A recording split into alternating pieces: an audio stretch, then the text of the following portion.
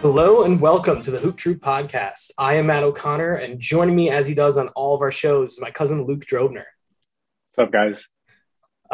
So since last week, we've had a few pretty stellar performances. As we were recording, it started with Ja Morant going off for 50 plus. Since LeBron has done it, Tatum did it yesterday, right? Yeah, he had 50 plus. He did, yeah. He actually broke the record for most 50-point games in a Celtic uniform. I think he broke Larry Bird's record. So yeah, pretty good week of basketball, but good for him. Yeah. So I figure we can start out with. Well, actually, I'll let you start because I feel like I've been driving the the horse or the what is it? Let's say driving the car, whatever. I've been pushing this. Yeah. So, I mean, it's been a full week of basketball since we last spoke. And I think I was hanging out and watching one of the games. And I thought about the Atlanta Hawks a little bit and just kind of how far they've regressed, I guess, from last season. They're one game below 500 right now. Yep. They're currently – I mean, like in win percentage, tied. Yeah, but they're tied for 8th in the play-in. They're tied with the Hornets and Nets, so I don't know what to make of that. They're a game behind in both the win and loss columns. They haven't played. What's their strength of schedule on Tankathon? Let's take a gander. But they do have 2 games, so, compared to those other 2 teams, it'll just be, something to monitor, especially for the Nets. But, they're 29th. In strength of schedule. It seems like unless the Cavs drop drastically, they're definitely going to be a play-in team. So it's just a question of where they land from 7 to 10. I'd be kind of surprised if Washington cashes them. I think that it's pretty much a lock now. They're going to be a play-in team, but who knows? Sure. They're currently 2 games up on Washington. Who I think they'll be okay. Just got Kristaps back. Yeah, but the Hawks have the second easiest schedule moving forward. Wow. So 19 games left. Even if you say you win 11 of those, you're probably safe. Yeah, and the Brooklyn Nets, who are ahead of them, played an extra 2 games, and so the Charlotte Hornets, who are ahead of them. So they have a whole bunch of games that they can catch up with, and their point differential is a positive, which kind of leads you to believe that they'll be moving up in the standings. So here, that's kind of the thing I was going to say is you look at where they started this season, and it was very bad. What they're doing is oddly reminiscent of last season, where they're getting hot in the second half. They're kind of starting to click. You don't necessarily have the same injury excuse that you had last season or the change of head coach, but still, I mean, you saw where it took them last year. They made it to the Eastern Conference Finals, and they beat good teams in the process. Well, the Knicks are fine, but they beat the Sixers, who I would say everyone would say was a good team. Yeah. A little bit of a Ben Simmons choking there, but yeah, but that happens. I mean, that, you look at any series and that happens. And you talk about how they started the season slow. You're right. They were 4-3, and then they dropped 6 straight, but then they won 6 straight. They won 7 straight. So they've been streaky. There are times when they lose 5 or 6 in a row, and there are times when they win 5 or 6 in a row. There's no big consistency. If you get hot at the right time, like they're doing right now, Luke, and starting to kind of move their way on up, they're about to hit 500. I'm assuming, as you just said, with their easy schedule. And if they get the right matchup in the play-in, I don't know. It feels like it could be they should be able to squeak their way into the playoffs. And now I don't want to necessarily count out any of the other teams, but Brooklyn to me feels like a play-in lock. If they are still in the play-in, they'll get out of it and make the playoffs. But the other 3, the Raptors, the Hornets, and the just Hawks. Gets back.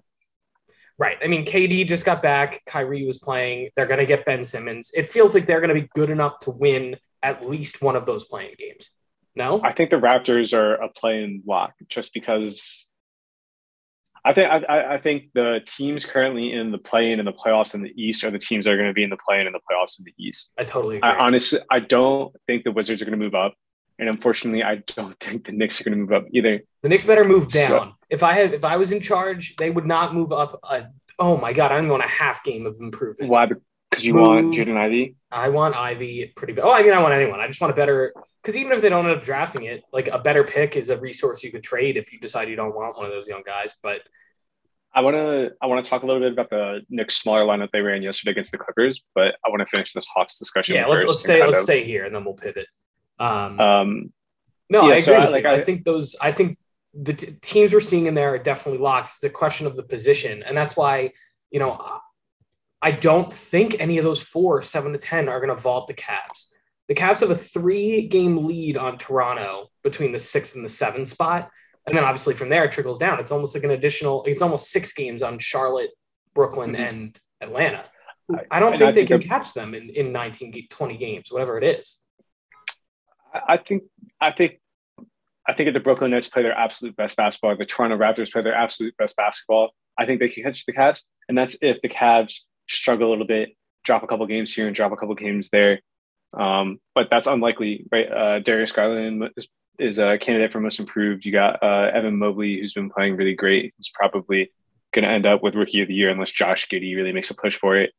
Um, but the the way the Hawks, Nets, and Hornets are kind of set up, it's more of like, do you want to play 2 playing games or do you want to play 1 playing game, right? And so, like the Hawks were such a promising team, they could definitely end up moving up. But I think the Hornets are a good team and are probably on similar footing as the Hawks. And obviously, the Brooklyn Nets have underperformed without KD, Kyrie in and out of the lineup, and Ben Simmons is supposed to come back sometime after Thursday when they play the Philadelphia 76ers. When he's Which suddenly I mean, healthy at 10:30 hey, at night. Yeah. yeah, hey, I don't blame him for skipping out on that game, but I I don't know. Like do. I do. Here's the thing. Like, I get it. It's obviously hard to join a new team and like fit in right away. And so maybe you're a little mhm, nervous about how it's going to look. Fine. right, It's not like he couldn't have come back. They haven't had like the most difficult schedule. He could have came back when KD came back, got a couple games under. They have. It's not like that's his first game as a net. Like he could have taken a mhm, little time to practice a little bit, get into shape, sure.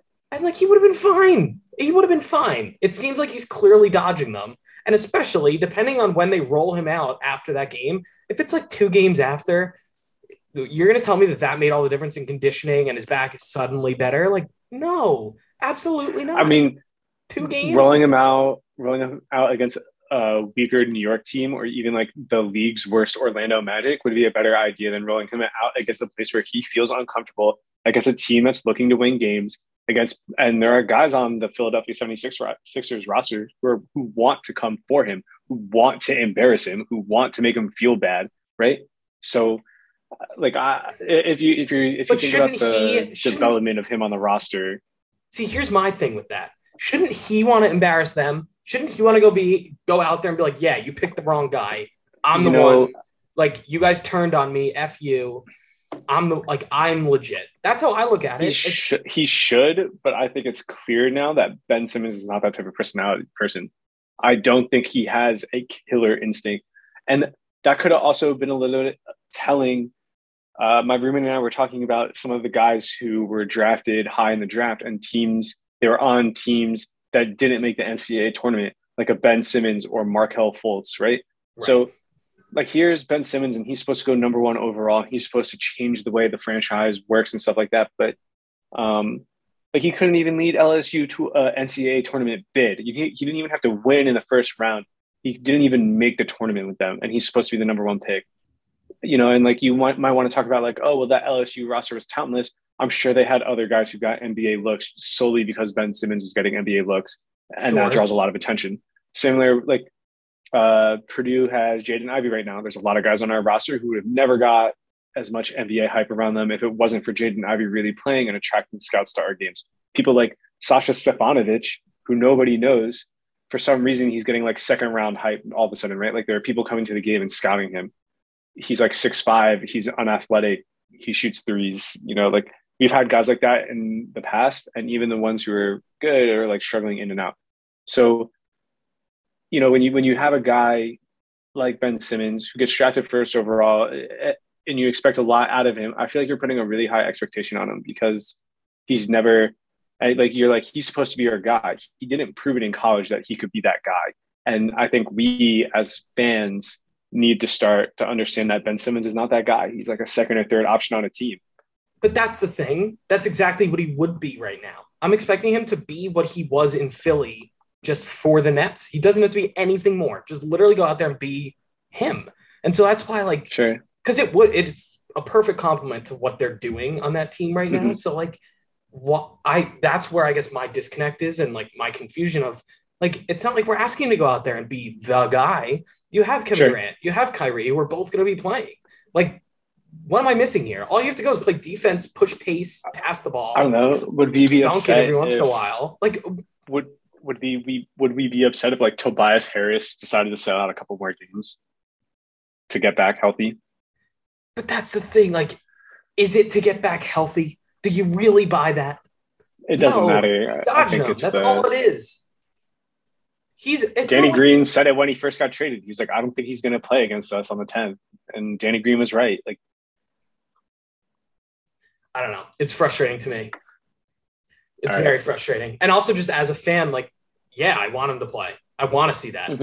I think it would be an unbelievable He's a good player. It's a prime, right? Correct me if I'm wrong. I'm pretty sure it's on national TV on Thursday. It's on TNT on Thursday. Yeah.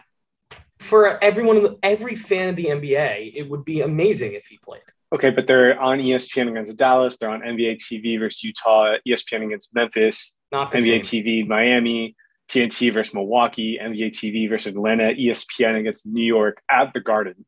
Yeah, but F that. We suck and we want to lose that game. I don't care about that. I care about Julius him Randle, playing Ben Simmons in Philly. matchup. That's why. All right, to turn it back to the Hawks. The thing I'm hoping for is, and again, you know, I don't want to speculate, but let's say for argument's sake, the Sixers keep the 2 seed. I know they're tied with the Bucks right now, but they have the tiebreaker. Let's say for argument's sake, they keep the 2. Yeah. If Brooklyn wins outright the play-in tournament, guess who they're playing in Philly? They could win outright. The play-in is 7 versus 8. Winner of that is the 7th seed, and then 8 versus the winner of 9 versus 10. So the Brooklyn Nets are sitting in 9th right now, have to move up at least one spot in the standings. Right. And then they have to win that first game. That would be great. I would love a 4-game series, especially because it'll be in Philadelphia. I mean, that means Kyrie is able to play 4 games, or he could just get vaccinated and play all 7.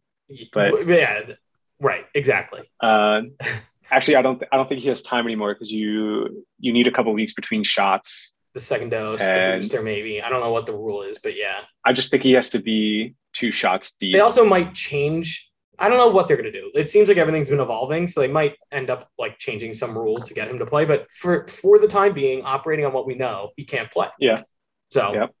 But yes, the series would be great. If you're Brooklyn, though, intuitively, you're not giving you need to win. You're going to try and get yourself into that like 7 versus 8 game, and you're going to try to win it because that gives you, in theory, the best chance to go win the championship and not get sent home. If you say you get into that 7 or 8 game and you lose, fine, then we have another chance. But if you miss that 7 or 8 game, you only have 1 game. You have to win twice. Would you rather be the 8 seed and play the Miami Heat, or would you rather be the 7 seed and play the Philadelphia 76ers? It's a very hard question because I think both of those teams are tough. And if I'm the Brooklyn Nets, I'd much rather play the Miami Heat. You would? Yeah. I still think there are holes on that Philly team. And I think there are holes on the Heat team. I don't care about the holes. It's like I don't think I'm going to get anything out of Ben Simmons if we play Philadelphia. And I guess, right. You're looking at your personnel. And Embiid would be fired up. Also, Embiid would dominate. Embiid would dominate anybody. He would dominate anyone, but I mean, again, it's been the problem with the Nets for a long time. Their centers aren't great. Who do they have at center? Andre Drummond.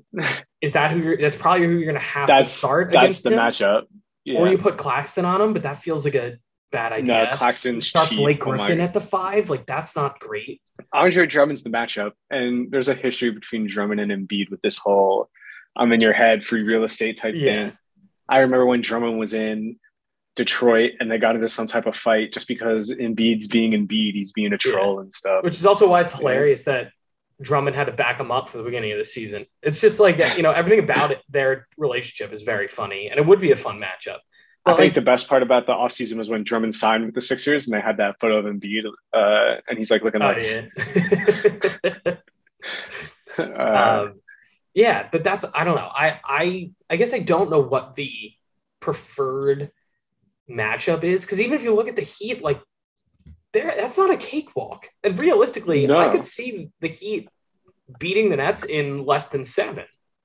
I mean, Kyle Lowry, Duncan Robinson, Jimmy Butler, PJ Tucker, Bam Adebayo, all those guys are switchable. All of them are tall. All of them are long.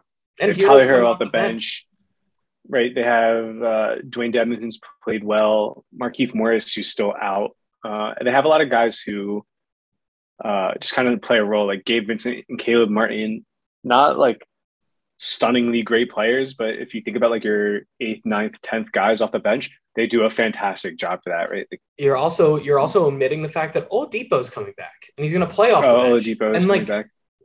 yeah, am I expecting a ton? No, No, but at the same time, if he can come out there off the bench and be like a serviceable bench player, role player. player, like even if it's just while he's like getting himself back, if he can score like 8 points a game or something like that, that's I think legitimate. That's a I think big, if big help. so. I mean, usually his past couple of seasons, he's been averaging what, like 25-5. If you could come back and do half of that, if you could do Yeah, 10-2-2, right. I think that'd be great. And And that's all they it's need. like And he's also just it's he not adds even like versatility. if he adds 10-2-2, and then some nights he just gives you something where he's just on and he gives you something like, look at that great shot he hit, or wow, that was a great pass, or something like that. If he can add like an extra wrinkle into the um, X factor, because he was an all-star, right? And you expect Yeah. him to bring an all-star mentality to your team, and he's probably completely bought into the culture there. So I'm sure That's he's. and that's the reason I don't think the Nets would want to play the Heat is strictly because those Spoelstra coach teams are machines. Everyone Mhm, knows their role and they excel at it. And they do mhm, such a good job. It's almost, I mean, I don't want to like directly compare it because it's not quite the same. It feels very similar to the way the Spurs were with Popovich all those years, where it was like, yeah, you had your sure, leader, but at the same time, like everyone knew what they were supposed to do. Like they exactly. they all kind of fit their mold and they did it well. It's kind of like the Mhm. Warriors now, like with what Steve Kerr is doing. Obviously, I don't want to use those like Durant era teams It's where like it was just like all The Durant. Phoenix Suns right now. No Paul, Yes, no Booker, but they're and they're playing still great finding basketball. ways to Yeah, win. Exactly. they're seven. Yeah, And so that's the thing with that Heat team. It's like, yeah, they might not have that same star power that Sixers have. And like, mhm. I just don't know that you want to play them. Like, I guess it is kind of just like a damned if you do, damned Yeah, if you don't scenario where like, yeah, all right, one's worse than the next, and we're just got to figure it I, out. But I I think you think need to play for the 7. the Heat don't have any guaranteed superstars, but they have a whole bunch of guys on the roster who, on any given night, can score 30. Yeah, Tyler Hero, Bam, Jimmy Butler, Kyle Lowry, Victor Oladipo, if he comes back and is healthy, could easily all go for 30 on you. yeah. I'm And also if Duncan Robinson gets hot, like if he's like 7 for 8 from three, like you're not right. winning that game. No, and So, that's the thing. Like,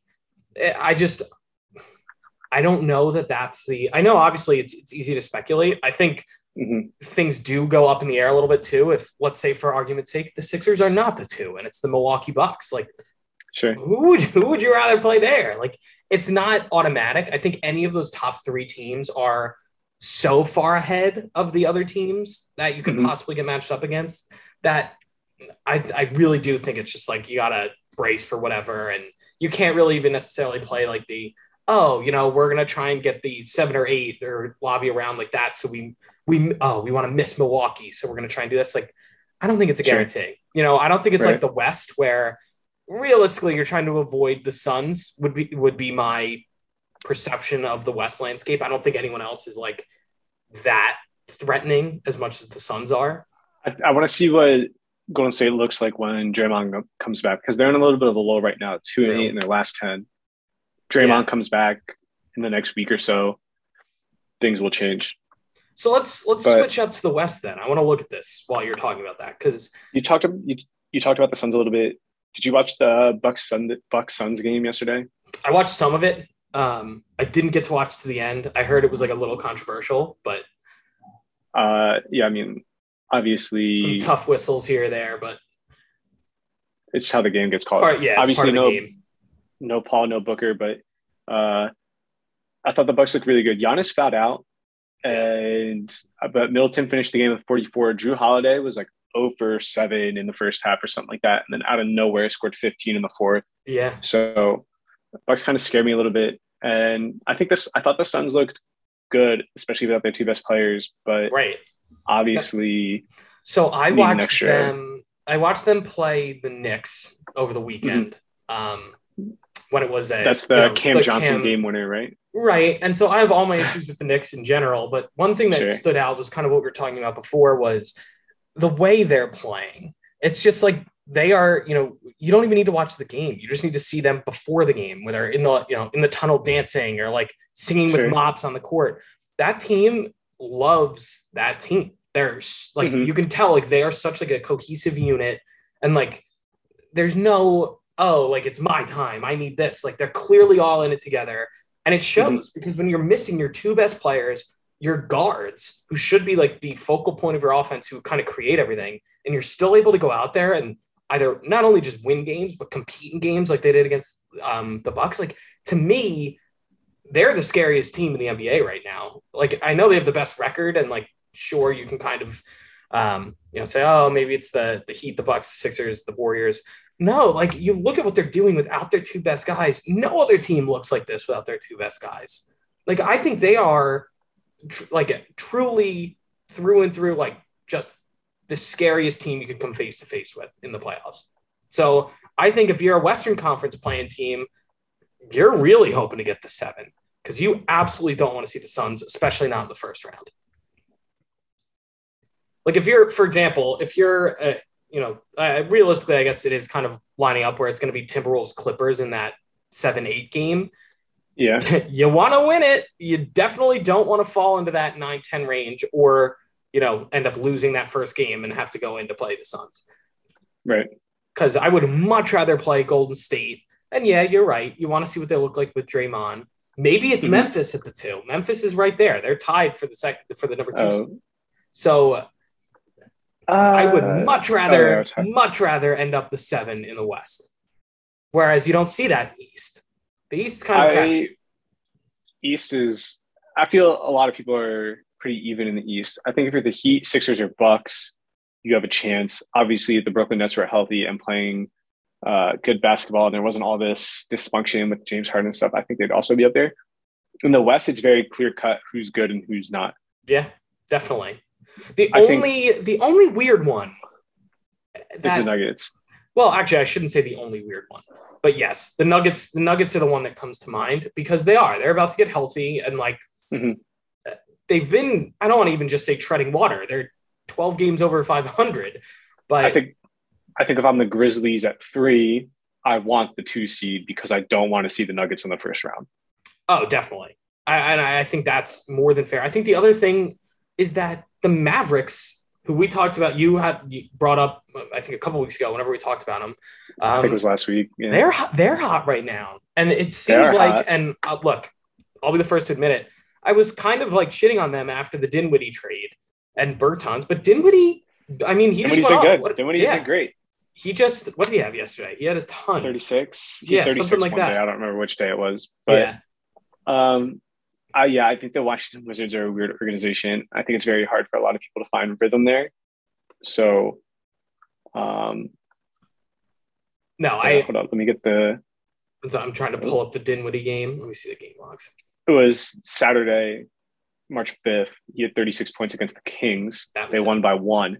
And I remember turning that game on and being like, oh, Luka's playing. And then realizing that Luka's not playing. And I turned the game off immediately. Yeah. Because nobody wants to watch that garbage. And and Dinwiddie went for 36 and they won. So and so, if he does kind of start to get into a rhythm, and like I know I was definitely quick to judge because he did have I don't know. I feel like in Washington, it was pretty much like his team because it's not like Beal was playing a ton. Like it was kind of centered around him, that offense. So like I'm kind of surprised he didn't look good. But maybe I guess, I was just discrediting how long it does take to come back from an injury and like really look like yourself. So maybe he is finding it. And if he is, we've all seen what Luka can do in the playoffs. I think the Yes. Clippers are all too familiar. And so, I don't think you want them either. So I think that variety there in that 5 or 6 range with the Mavericks and Nuggets, Well, ay.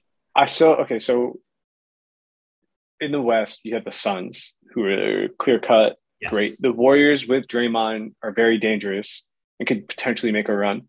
You have the Lakers, you can never count LeBron out. 56. Yeah. Three through five. Memphis, Utah, and Dallas. We talked about Dallas last week, so I won't go deep into it, but I think they're doing a good job with this roster. I think they have some pieces that are definitely valuable.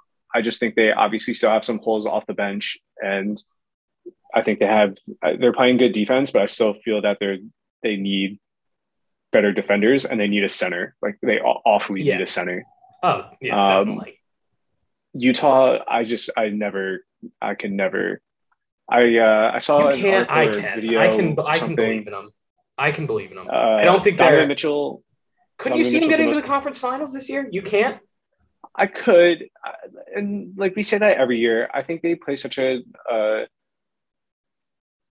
they play a good brand of basketball for the regular season, but when it comes to the postseason, people are going to give you so many different looks that it's going to make you hard to run that same scheme that you're doing. It doesn't really change. It's pretty much the same thing, game in, game out. And their offense is fine, right? If they're going to run like pick and roll with Gobert and Mitchell, it'll work. And Conley to give Mitchell breaks. You have Jordan Clarkson and you have Nickeil Alexander-Walker, who's shown some flashes here and there through his young career. My problem is like you play the Clippers in the second round or first round or whatever it is you play them as, or you play another team who can go small like the Golden State Warriors or like the Denver Nuggets. Like Nikola Jokic has been known to Gobert problems just because he can step out, he can post up things like that. So like I could see it with the right breaks if they're able to play a small ball brand of basketball, I could see them going far. It's just I'm concerned about their ability to play small ball. I think like even now with more Gobert than valid. out, there's still Gobert gets played off the court every year in the playoffs. He does, and even with Gobert out right now, right, this would be a great time to start playing people like Rudy Gay or Eric Pascal at center. But instead, they're playing Hassan Whiteside, and they have a guy out of Kansas. He's like a rookie or second-year player, Udoka Azubuike. I can't say his name. Yeah, Azubuike. He's, again, just like another 7-footer. And don't get me wrong, it's been working for them. It's great. But, like, Gobert, Whiteside, and Azubuike are all going to get played off the floor in the playoffs. Yeah, for like 100%. And it happens every year, which is why, I guess I agree. But that said, they are good enough. Like, they have the firepower to win playoff games, especially if they get the right draw. And then, and I'll say this, it's not specific to them. It's more any team. If you get to the conference final, anyone could really pull that off. Look at the Bucks. It's a 7-game series. I think so. I think, especially, we've seen Donovan Mitchell, what he can do scoring in the playoffs. Like, give him like a big stage, he could easily go make it count. If it's Jazz Sun in the conference finals, I think that bodes well for the Jazz. And that's just because the Suns are going to continue to play Ayton, and that allows you to leave Gobert on the floor. And it's not like Ayton's stepping out to the 3-point line and knocking down a 3. So right, but that's what I mean. If you get the right you play draw. Golden State, if you're playing the Phoenix Suns, right? Like it really depends. I mean, they're matched up against the Mavericks right now, who could 100% play Gobert off the floor. And let's say they win that first round against the Mavericks. They play Golden State or Memphis next, and I don't think Memphis is going to move on. You can talk about Memphis if they're the 4 or 5, they'd get the Suns. That would be their second round because it would be 1-4. So it would be them, and then you never know. Like that's what I mean. So, and again, obviously, a lot can change, but you just never know. That I don't know. You never know. Yeah. I can't get behind them. I really can't get behind the Jazz. I like Donovan Mitchell so much that I can believe it. It's not that I don't like Donovan Mitchell. It's that I don't like him. Rudy You're Gobert. A hater. You're a Donovan Mitchell hater, and I know it. I don't. Okay, we can go back to that. I know Mike always gives me crap for it. Where like I don't like small guards, right? Like, and that is kind of true. Like I think Donovan Mitchell's a great player, but like when you really think about best players on a team to win championships, you kind of think about a guy who's like 6'6" to 6'10", you know, and can play every position. And I don't think Donovan Mitchell can play every position. I don't know. Allen Iverson led a team to the championship. Did they win? No, but exactly. I don't know. Jason Kidd got there twice. Like I'm trying to think of guards that led teams there. Jason Kidd got there twice, but he won one with Dirk? He won one with Dirk. Oh, so he technically got there 3 times. He got there twice with the Nets. Let me think. Okay. I'm trying to think of other like lead guards or smaller guys. Steve Nash never made it. Nash never got there. God, yeah. I mean, but you're right. Generally, you need a bigger guy, and then the smaller player is your second option. Okay. Last year, Giannis. The year before, LeBron, Kawhi. Could you say Devin Booker? LeBron. But I guess Devin Booker's what, 6'6"? He probably falls. He is 6'6". There you go. Yeah. Golden State Warriors. I guess that's like the last one. Steph, smaller guard. Spurs, they have Kawhi, they have Tim Duncan. LeBron James again. LeBron James, Dirk, Kobe, Paul Pierce. Spurs again. Yeah. Miami, Dwayne Wade, but Dwayne Wade's 6'4". It's bigger. He definitely plays bigger than his. And Donovan Mitchell's one of those guys who kind of he's a smaller version. Yeah, 6'1", 6'2", but he plays as if he's like a 6'4", 6'5" kind of guy. Donovan Mitchell's only that tall. He's not like 6'4". No. I'm looking this up. No. I know he's shorter. He's 6'1". Wow. He's 6'1", 215. He's and he takes advantage of that. I said I saw that video of Donovan Mitchell and how he's the most prolific, like per 100 possessions scorer in the playoffs ever. And that's just because he's so good at leveraging his size. He's not bigger or stronger than most people, but he understands how to get around that disadvantage of being a little bit shorter, right? Yeah. So, yeah. I like the last West team we can talk about is the Grizzlies, who they're starting Zaire Williams at small forward, and I don't think they have enough. I think they've had a great regular season, but I kind of group them in with the Hawks, what they did last year, where the Hawks moved up in the standings and then, had a great playoffs and then kind of fizzled out. The West is a whole different animal. They're going to play the Denver Nuggets in the first round, and if the Denver Nuggets are healthy, I think the Denver Nuggets could win that series easily. Right. So. That's the difference between the East and the West. And obviously outside of the Nets kind of hanging in the bottom, I do think the clear top teams are better than the clear bottom teams. Whereas in the West, it's very spread out where it's like, okay, any of these teams, other than the Suns, I think any of these teams can beat any of these teams. So, and like that extends, like, would it shock me if, actually, I can't say that. I think after the Nuggets. So I think if you get any of those play-in teams, with the exception of maybe the Lakers, I don't think they're beating anyone. The Lakers, just obviously, I won't doubt LeBron and Anthony Davis. Yeah, I'll doubt Anthony Davis all day. I will never doubt LeBron. I was listening to a podcast over the weekend, and it was talking about how the big three of theirs, LeBron, and I'll even air quote that, big three of Westbrook, LeBron, and Davis, has only played like, I think 8 games like combined like minutes, 8 games together all season. At this point in the season, they've only played 8 total games together. That's really low.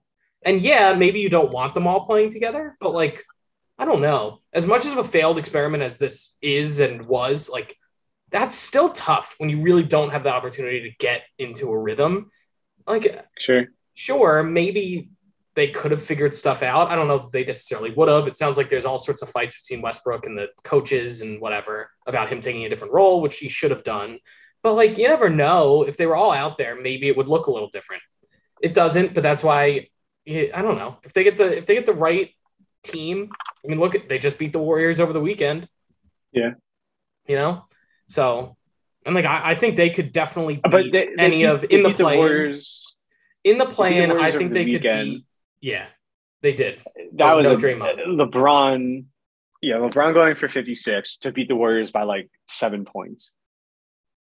a win's a win, and like, yeah, playoff Is LeBron LeBron could going for activate. 50 every night? He might. He's done it before, but yeah, no, Is probably LeBron not. going for 50 every? Is LeBron going for 50 every game I while being hope. guarded by I'd love Draymond it. Green? I would love it. um, Uh, no, but look, if you look at the play in the West, like I just don't think I think I would take the Lakers to beat the Timberwolves. Would you not? mhm. So like, and that's Yeah, also contingent on them passing the Clippers. But like, sure.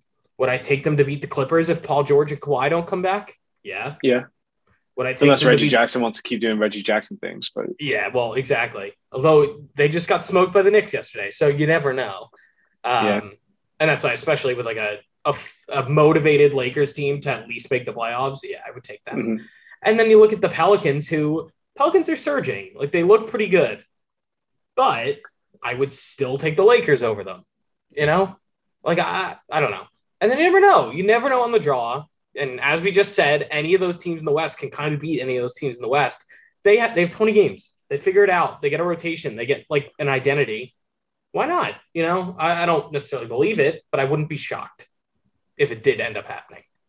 So that's my take on the Western Conference. I have uh, I have this thing about pace of play. Mm-hmm. I think teams that play a faster pace are generally worse than teams that play a slower pace. I think it depends on your personnel, but I think especially in the playoffs that comes to fruition. Like I You need to be don't. able to play both paces, right? You need to be able to run a half court offense, but you need to be able to score in transition. But like if you so here I'm looking at the teams pace, Right. teams by pace.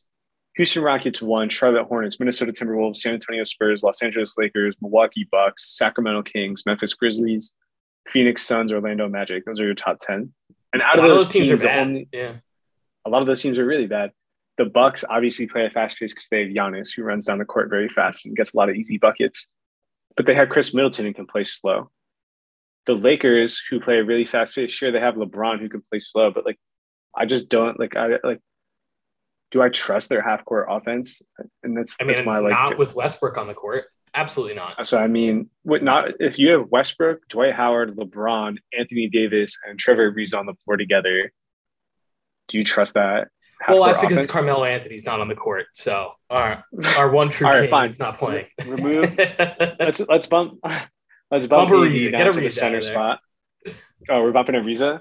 Oh well, I guess you could. Let's, You could bump AD to center, and then yeah. right, but let's bump AD to center. We'll put Melo in at power forward. Then we got LeBron, Westbrook, and like Monk, Ariza or probably. Monk Yeah. to fill out the rest. I still like. I don't believe they have a half court set. They could No. post up AD, but I'm not confident in posting up AD.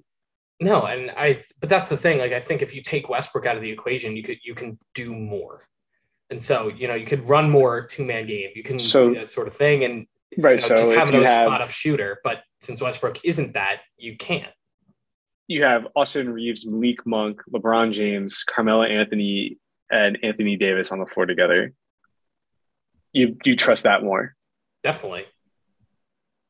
Which is weird to say, but yeah, I do. Like per 100 possessions, is that lineup beating teams in the West? That's like I don't know. That's the thing. No. Like Austin Reeves and Malik Monk are going to get cooked.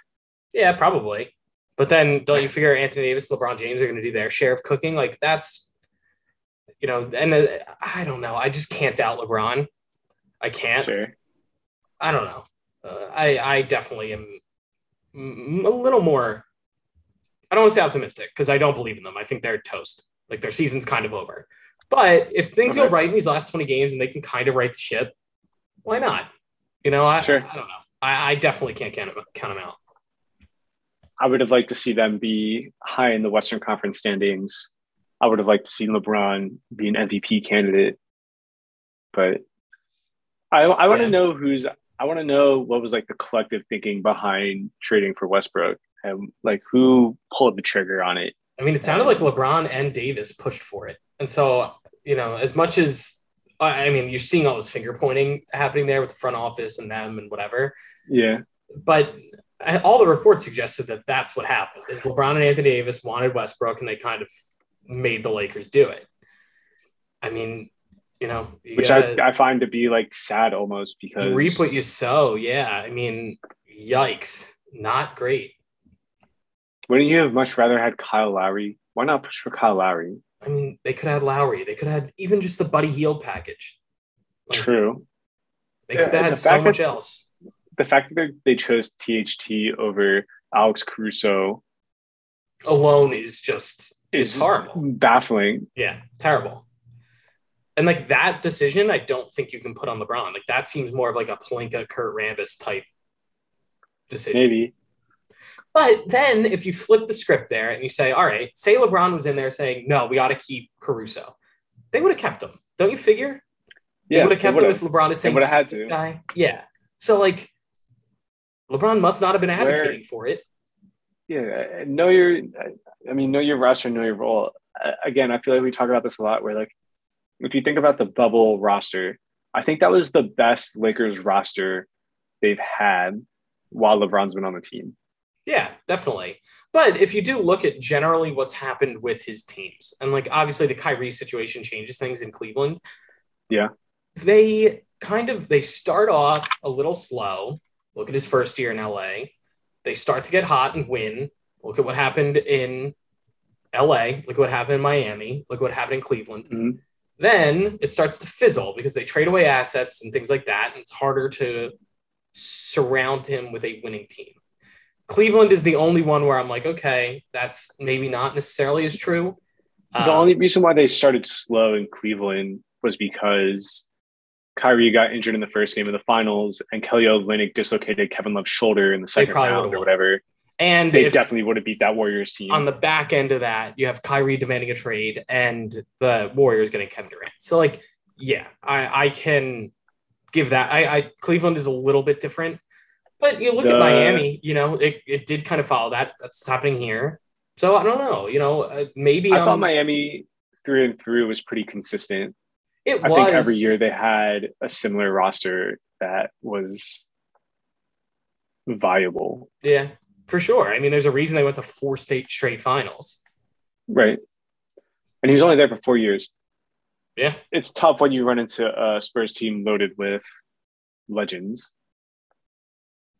But there's not much. I mean, it happens. You lose sometimes. I even think like some of the Miami Heat teams kind of got a little better as time went on.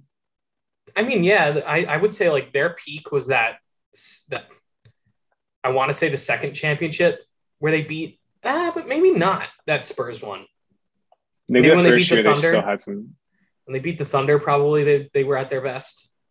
Because then, I mean, Wade did start to fall off. Bosh started to fall off.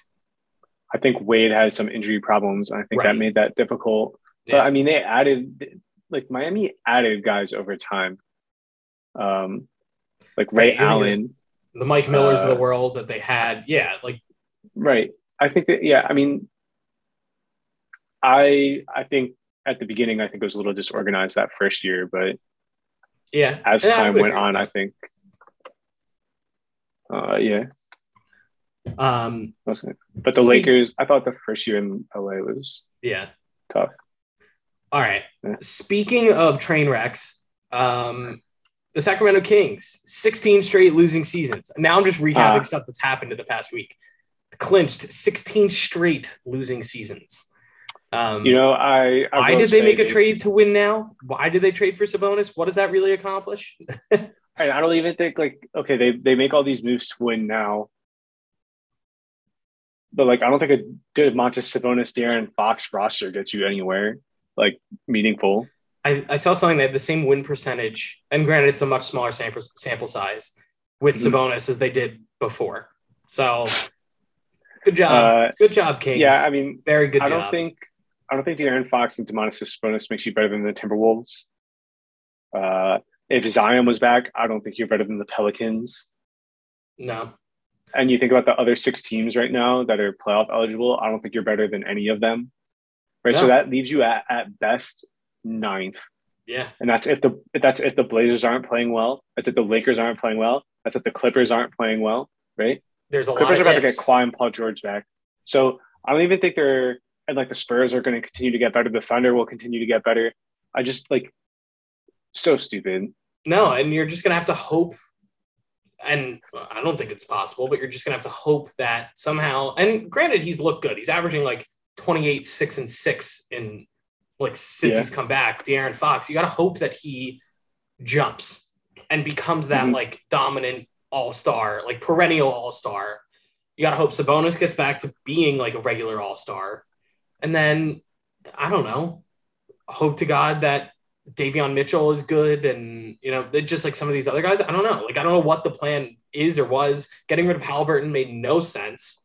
No sense. So I don't know. Like that is as bad as the Lakers are. That is They've got worse. That is shooters, more of and a I train think wreck. I think part of the other problem is like some of the guys they traded for, like Justin Holiday and Dante DiVincenzo.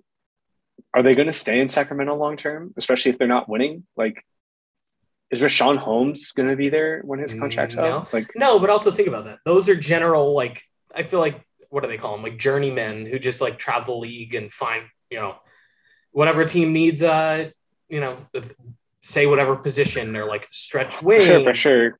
like a big, that just go wherever the money is and bounce But like around. retaining those guys and trying to build something special is important. Yeah, I don't know how it's going to work. Like, Like, I don't if think like we, Harrison Barnes is not going to be there after the season. I'd be surprised, right? He's expiring or has one more year left. Like, I'm not 100% oh, sure. but that's what I mean. Like, I just don't think any of those guys that are currently on the roster, other than Fox and He's Sabonis, are truly two long term years. locks on that team. You know, Yeah, okay. So like looking at the Phoenix Suns roster here, like they've retained guys over time. right? Which I think gets back to what we were talking about before. Like, that's why they're a very cohesive unit, and everyone seems to be like best buds on the team. So Right. there's And definitely something to be said about continuity. right, if you're not keeping guys on the roster, and it's even some of those role players. Like if you look at Golden State and some of the role players they had on the roster, like they develop into your system. They understand how to play with players who are coming in, especially guys who are stars. Right? It's like, oh, this is the way we've been playing basketball, and now it's just a little bit easier because this guy's really good and he's playing next to me. Right. Right. Some of those like finals teams with the Warriors, like Sean Livingston had been on the roster for a long time. Festus Right. Ezeli, like these people were with the team with Steph Curry. It wasn't like they were like in and out picking up role players. There were definitely guys like that, but they had grown together. They'd been a very cohesive unit. Whereas like Kings, they bring in Sabonis, they bring in Fox, like Harrison Barnes, probably, who knows? But like there Yeah. are guys, Dante DiVincenzo, Davion Mitchell will be there for a long time just because he's a rookie. It's ridiculous. Yeah. No, No I mean, direction. no, and that's exactly it. They're in no man's land. They don't know what they're trying to do. They're trying to win now, but you don't necessarily have a ton of win now pieces. You have two. That's about it. Harrison Barnes, I guess, could be on the right team, a good role player, but like that's You have, you don't have much to go out there and win a ton of games right now. I think there are three guys on their roster that could be on a championship team and be productive on a championship team. Harrison Barnes, Domantas Sabonis, and De'Aaron Fox could all be on a championship team at some point as a high value role player or a starter. I'm going to counter that with one extra is DiVincenzo, who like Sure. does he count? But Yeah, he no, was on the Bucks last year, but not during the championship run. I think he makes a difference. He's a good shooter. He can play make a little bit. I definitely think he is of value to a championship level team. That was my one. Yeah.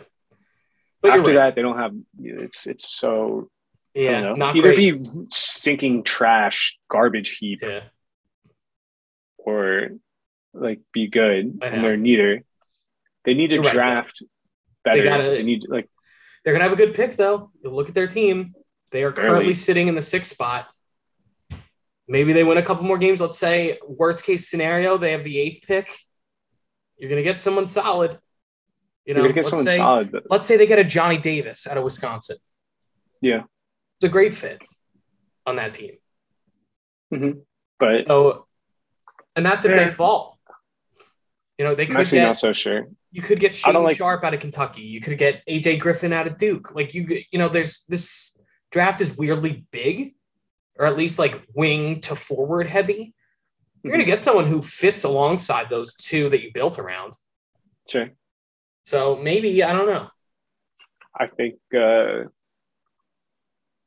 I think that. I mean, they have to make the right pick this year if they want to win now. It has to be someone who's ready to contribute. It has to be a first team rookie, all rookie.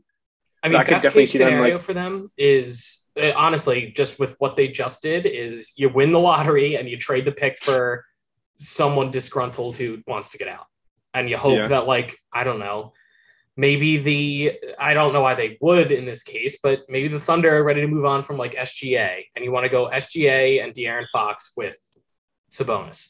Team could be pretty sure. good. Weird, it's a weird I'm combo, not. but I'm not so big on De'Aaron Fox. I think maybe that's my issue. either am I. He's not a good enough shooter. He's not a good enough shooter. I relate him a lot to like a It's John Wall over again. yeah, it's John Wall or like a Colin Sexton. I'm Yeah. not exactly so sure how well he meshes with other people. No, because he kind of needs the ball in his hand to be good. Right, which is like you see it you see it with John Wall, right? Like John Wall, and you see it with Westbrook, right? Like Yeah. he has to be a number one option. That's the issue. He Right. has to be the number one option. When he fails to be as good as a number one option needs to be, your team is bad. Yeah, exactly. And so I think that's what's about to happen to them. Like, how So different do you think this team would be if they had Lonzo instead of Sabonis? still bad. But but at least you have room for someone to come in and be a number one option. Yeah, no, that's definitely true. So I think it's whatever this Lonzo next is much step more is. scalable. Yeah, but whatever this next step is where we're really going to see if De'Aaron Fox can do that off ball play. If he can Mm-hmm. play as more of like a slasher when he is off ball rather than like a spot up shooter, then maybe that's going to take a lot on a Kings organization with like very little identity and like stability to create. So like they just fired their head coach. Like, who are they gonna hire next? Like, I just don't know what their long term plan is there. Who are they gonna bring in who's ready to handle these egos? And you have two guys who, as you said, are kind of on that level of being like, I don't know, top dogs, I will say, air quote that too. But Sabonis has been an all-star, and De'Aaron Fox maybe at some point is in his career. How are you going to manage that? You know, and whatever third piece you bring in. So I don't know. It's a very, very delicate situation there, and I could see it blowing up sooner than later. Uh, what about all league, all NBA? I mean, realistically, you need an all NBA player on your team to be great. Is Yeah. De'Aaron Fox or Domantas Sabonis ever a top 15 player in the NBA? So I don't want to say no because I've learned my lesson there. Like, Sure. look at Julius Randle. He was last year. Granted, he Mm-hmm. had no help really on that roster last year. He was kind of carrying them, but he did make it there. So I don't want to say that Sure. they can't, even if it is for a fluky season where they play out of their mind. But like realistically, no, they're not. Neither of them will. Maybe Darren Fox does in the same way that like Westbrook did those years. But like, Sure. no, realistically, no, I don't think so. So they need to find a third option who's going to come in and be the leader. And that's very hard to do. They need a Jason Tatum or like a. Oh God, he's They going need a. nowhere. After that performance on national TV against the Nets, he's a Celtic. Until he demands out, he's a Celtic. Yeah, I don't think Jason Tatum is going anywhere. No. But they need a type of player like that. They need like a 6'8" to 6'10" shooter, shot creator. Pretty much every team needs that. I mean, every team could use one of those, but like that's the only way the Kings get good at this point. Yes, exactly. They need that wing, which is why this draft is weirdly good for them. The problem is, after committing to like this long term or this like win now approach, drafting someone to be that guy is probably not the way to get that guy who's going to help you win now, you know? So, yeah, it's a good fit on paper, but it doesn't match your timeline. If you hadn't Like made if the you get trade like before, it would. if they draft like a Keegan Murray out of Iowa, who's the Big Ten leading scorer, Right. that might work. But even then, like, I don't know. It's Best case scenario, they get Paulo. Paulo's a good fit. Jabari but then, Smith. Yeah, but even then, like, they're still kind of projects. Like, I don't know. Like, I think it would be.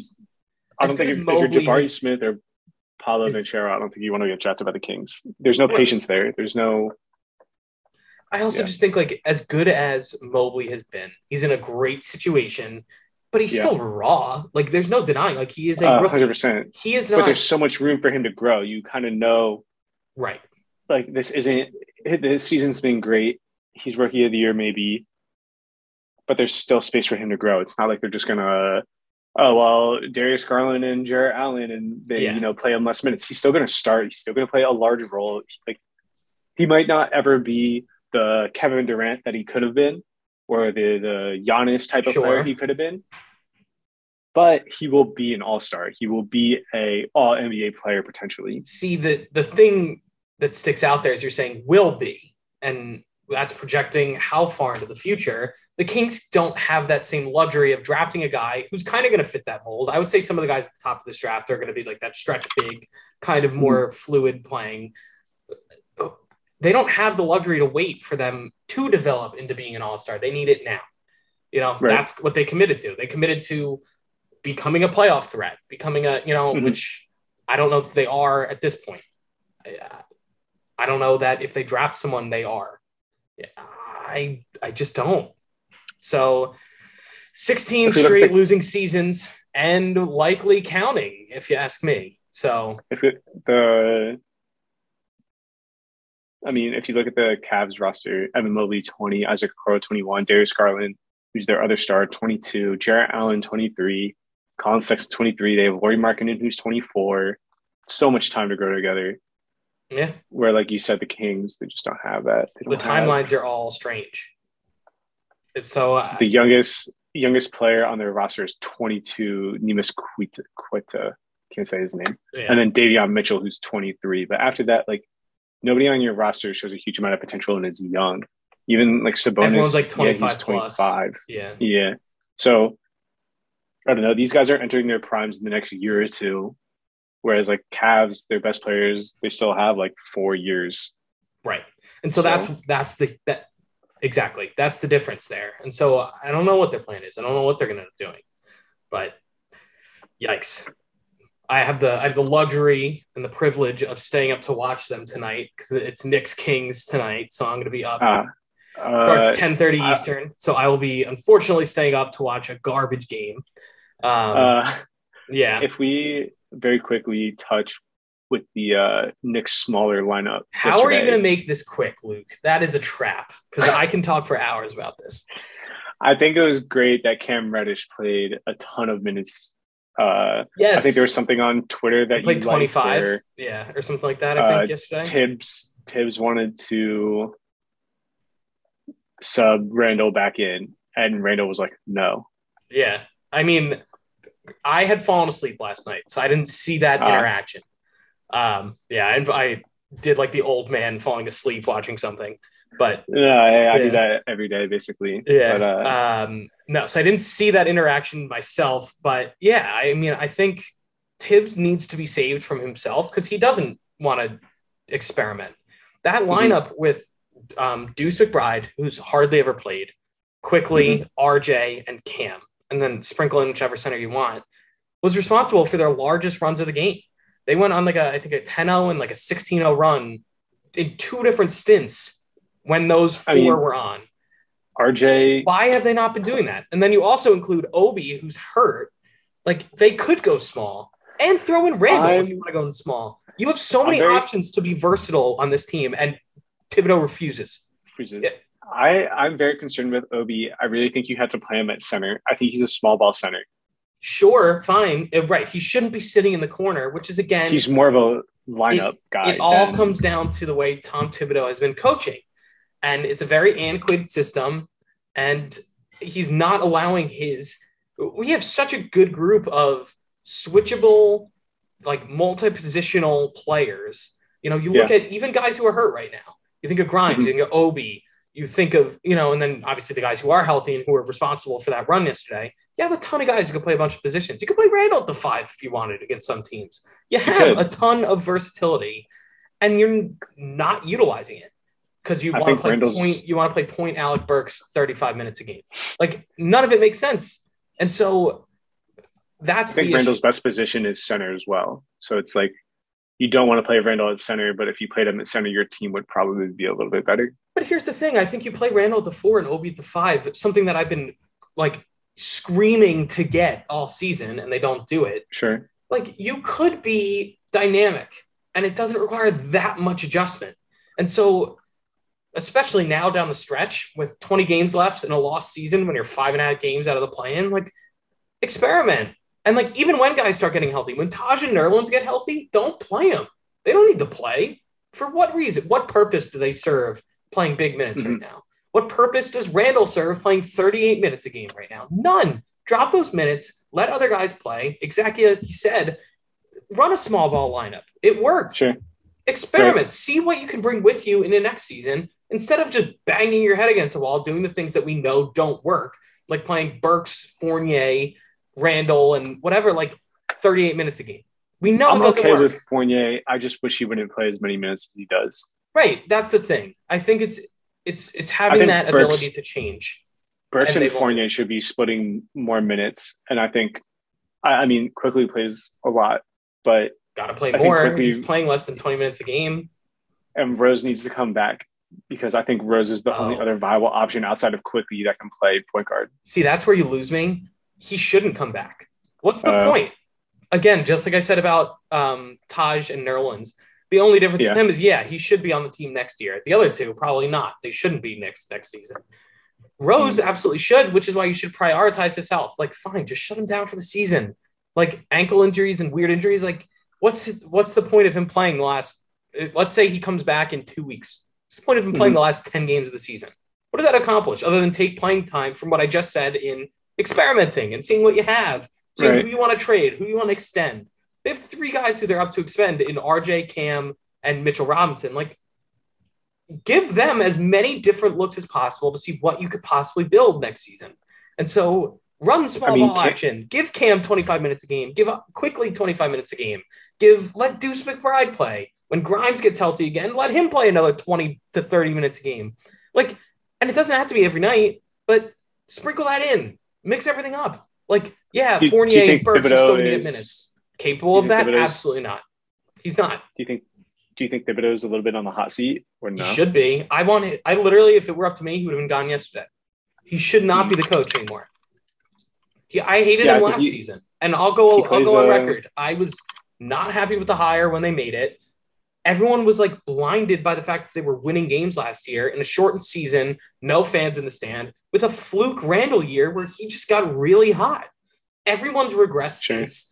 Everyone had career years. Burks had career year. Noel had a career year. Randall had a career year. All of these guys had just magnificent years, and then they receded to the mean or regressed to the mean, and now you're getting what I expected, which is Thibodeau's inability to adapt, playing these guys who he thinks are like these amazing players based on last season, huge minutes, and they're losing. We've lost 17 of our last 20 or whatever it is. Like, oh my God. Like, to me, I look at this situation, I'm like, it's nothing new. We were clamoring for Elfrid Payton to get taken out of the lineup last year, and he didn't do it until in the playoffs. Dog, we got to figure these things out during the regular season. You have to experiment. You have to change. You can't, like, he's such a dinosaur, and his, like, stubbornness is killing the team. He's got to go. He's got to be gone. I'm so tired of it. Like, anyone else at this point. I literally don't care who it is. Even if, fine. I mean, you do care who it is a little bit. Fire Tibbs now with 20 games left. Get a look at Johnny Bryant, the assistant, who Emmanuel quickly just Instagram storied, like, calling him, like, his dog or whatever. Like, sure. Try new things. I'm so tired of Thibodeau. It's the reason he got fired from 2 other jobs. You know you're getting with him. It's not working now. It's not going to work tomorrow. Like, he was on, it was Chicago and Minnesota. Yeah, both. Just forget it. And, like, again, you're looking at when he's in Minnesota with Jimmy Butler and Karl Anthony Towns, like, yeah, you had good guys carry it to a low playoff seed and you lose early and then you stink. People start getting hurt and complaining about the minutes and not agreeing with them. The same thing's happening now. It's just setting the stage for it. I'm tired of it. I'm so done with him. He's got to go. Literally, I can't handle it. I'd love to see like a Kenny Atkinson. That's who I wanted them to hire before 2 years ago. Or Terry Stotts. I just think you need someone who can look at your roster and understand that you don't coach your roster to a scheme. You coach a scheme to your roster. Right. Exactly. You are Does that only, make sense? Yeah, you have to make best of what you have. You're given a hand. You got to make the best of that hand. And so play to their strengths. Your coach should be more of your coach should be a strategist. Yes, exactly. And he is just such a dinosaur. I know I keep saying that, but that's what he is. Like, his unwillingness to adapt is what's going to get him extinct from the NBA. He's never going to coach again. Who's going to hire him after this? If he gets fired from a third team, who's going to hire him? No one. Maybe as an assistant. Maybe. I could see him as an assistant. I think he brings the culture to a team. Is he going to do that? He's essentially a defensive coordinator. That's what he should be. But then you look at this Knicks team and the defense sucks. He is so bad. I'm done. Luke, you said this could be a quick discussion. I could go off all night about this. I'm tired of it. I am. I really, frankly, he's got to go. It's the worst.